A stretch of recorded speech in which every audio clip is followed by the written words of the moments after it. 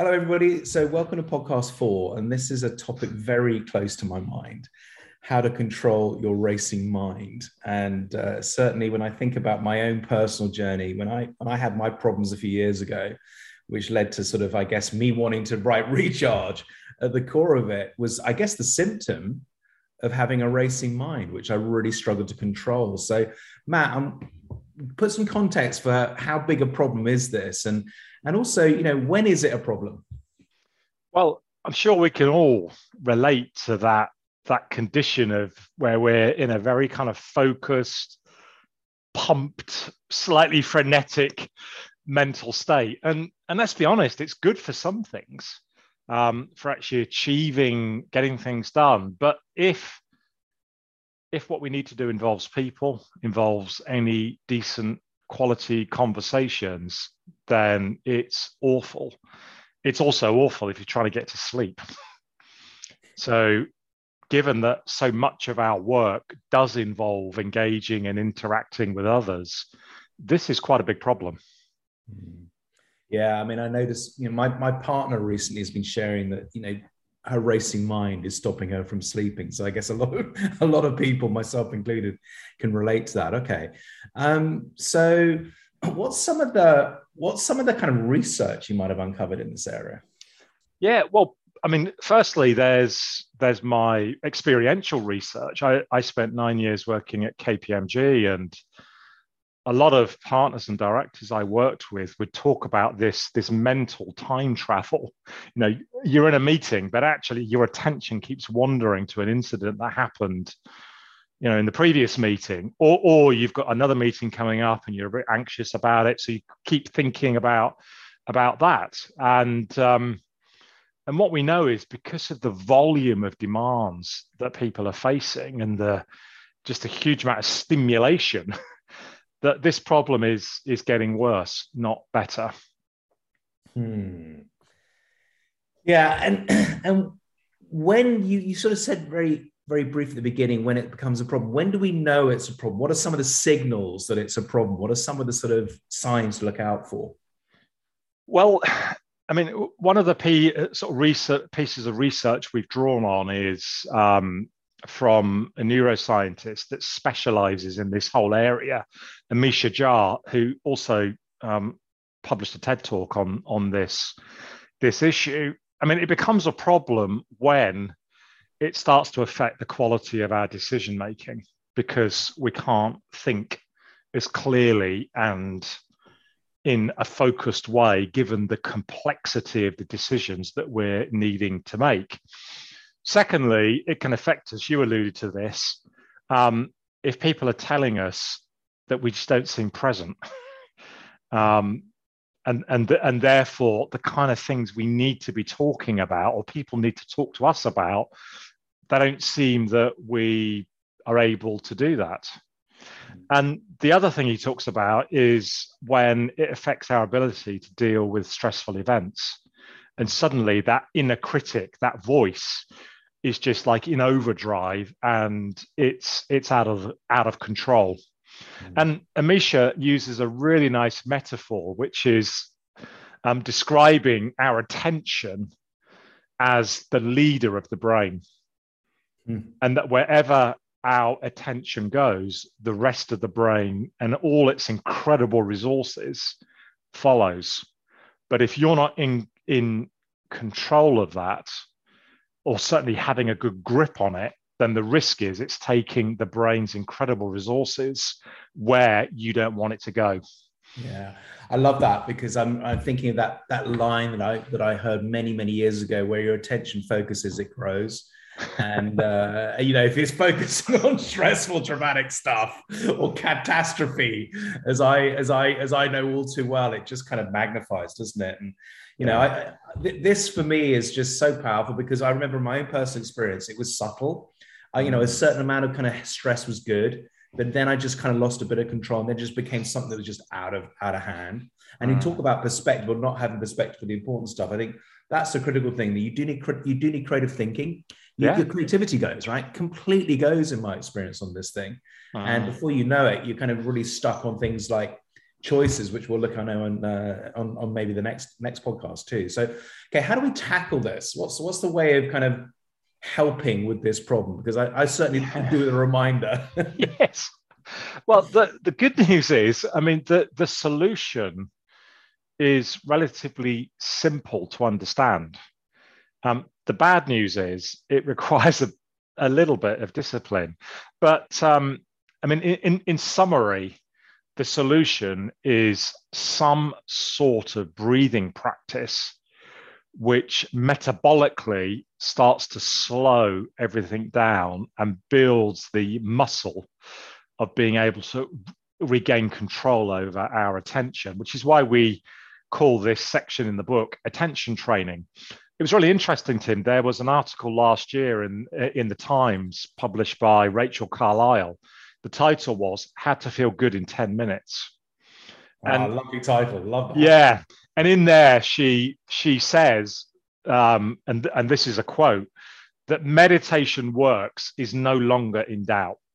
Modern science has proved it lowers stress and anxiety by measurable amounts and can reduce irritability and frustration while increasing compassion and empathy.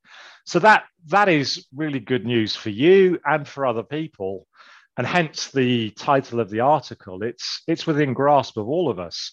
I'd say what's also really interesting is last weekend, December the 3rd, 2021, there was an interview with Raheem Sterling, the Man City superstar, footballer, England football star of the Euros.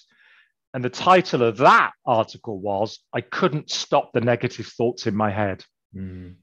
And it goes on to talk about how he managed to overcome that problem. And guess what? It was a breathing practice. Wow.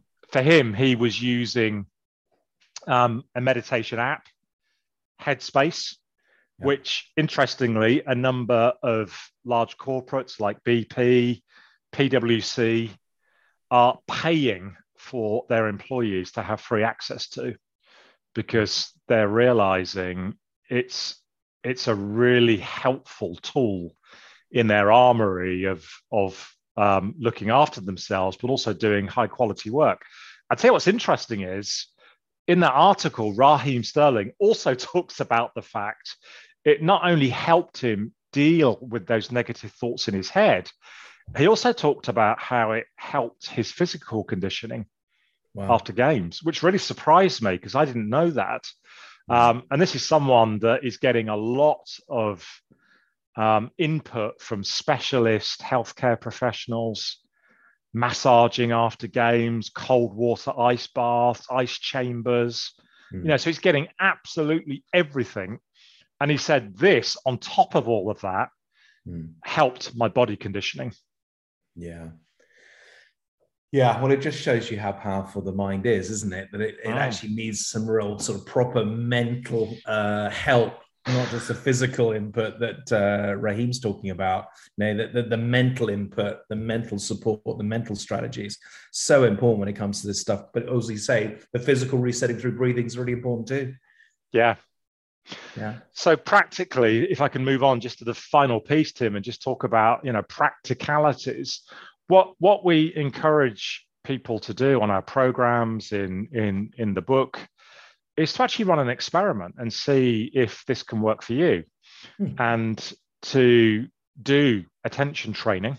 So when I say attention training, what I'm talking about is you stop what you're doing, you take literally 10 minutes, and you very consciously slow your breathing down, so you're breathing much more deeply than you would normally. And you literally just try and keep your attention on some aspect of your breathing. And of course, in the early days, in fact, I would say normally it's quite difficult for 10 minutes to keep your attention, because on your breathing, your mind will wander on things that are concerning you, that are troubling you, things you haven't done. So I find it quite helpful just to have a notepad by the side of me. And when those things, flipping heck, I said I was going to buy some cat food for the cats, and flipping at the shops shutting in a moment, I just make a note of it so I can let go of it and then just return. And of course, over time, what we find is, and this is certainly what we found with KPMG Partners, is that the muscle, that ability to be able to control your attention, it does start to grow. Yeah. And you feel a lot better from it. I mean, I'll tell you what's just one final closing anecdote, Tim, from me, is I was running a 14-module leadership program for one of the world's top 10 global pharmaceuticals. I say me, it was me and a team of 13 coaches. So this was being rolled out globally. Each workshop was 2.5 hours long. We started every one with a breathing exercise. At the end of this program, we did a big evaluation about which bits people found most valuable. And I mean, we covered a lot of really top drawer content. The piece that got rated the highest was the 10-minute breathing at the beginning of the program, because it's such an instant hit, isn't it? It's just an instant fix, isn't it? Yeah, it was instant. It gave them an immediate physiological benefit.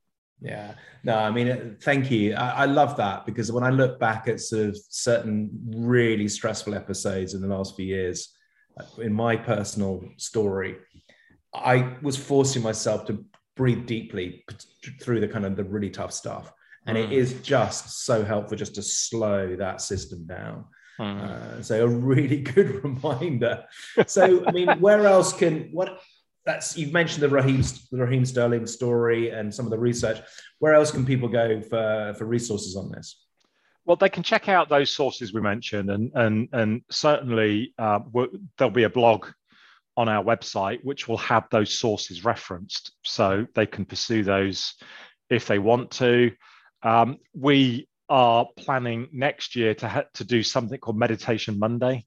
Where people will be able to do this with others if they're available. And what I found is it's just so much easier to do this with other people. It's somehow doing it with others, even on something like Zoom, it kind of just holds you in a way that doing it on your own, it just seems like you've got more chance to wander. Finally, of course, people can check out the book that will cover this in more depth and give people more tools and tactics and references. That's wonderful. Okay, Matt, we're about to close. Any sort of final reflections on this topic? Because it's a big one. I mean, I remember, when I looked at the challenges I had at the bottom of it, I remember sort of a professional saying to me, the problem you have is it's called rumination. And I was like, what is that? I didn't even know what the word was. I was like, I thought it was what cows did. Yeah, well, it is. And then when I found out it was basically inability to stop your racing mind, it scared the hell out of me. So this is close to my heart. I suffer from it often. I need to be reminded often. So any final reflections on this from your side? Well, my final reflection would build on what you've just said, which is I was running a session for a group of chief execs recently, and we did a mindfulness moment. And somebody said, every time I do this, I know I benefit from it. It's an instant benefit, but I really struggle to do it on my own. So my final thought is try and find triggers, moments in your day and sort of rhythm of working where this is just a natural thing to do, because I struggle to do it as well. I mean, I need reminders. I struggle to do it. I get out of the habit so quickly. So try and find a way that works for you and your way of working and the rhythms of your day. Wonderful. Thank you for the final reflection on that. Folks, that's podcast number 4. Look forward to seeing you for the next one, podcast number 5, shortly. Bye, everyone. Bye, see you.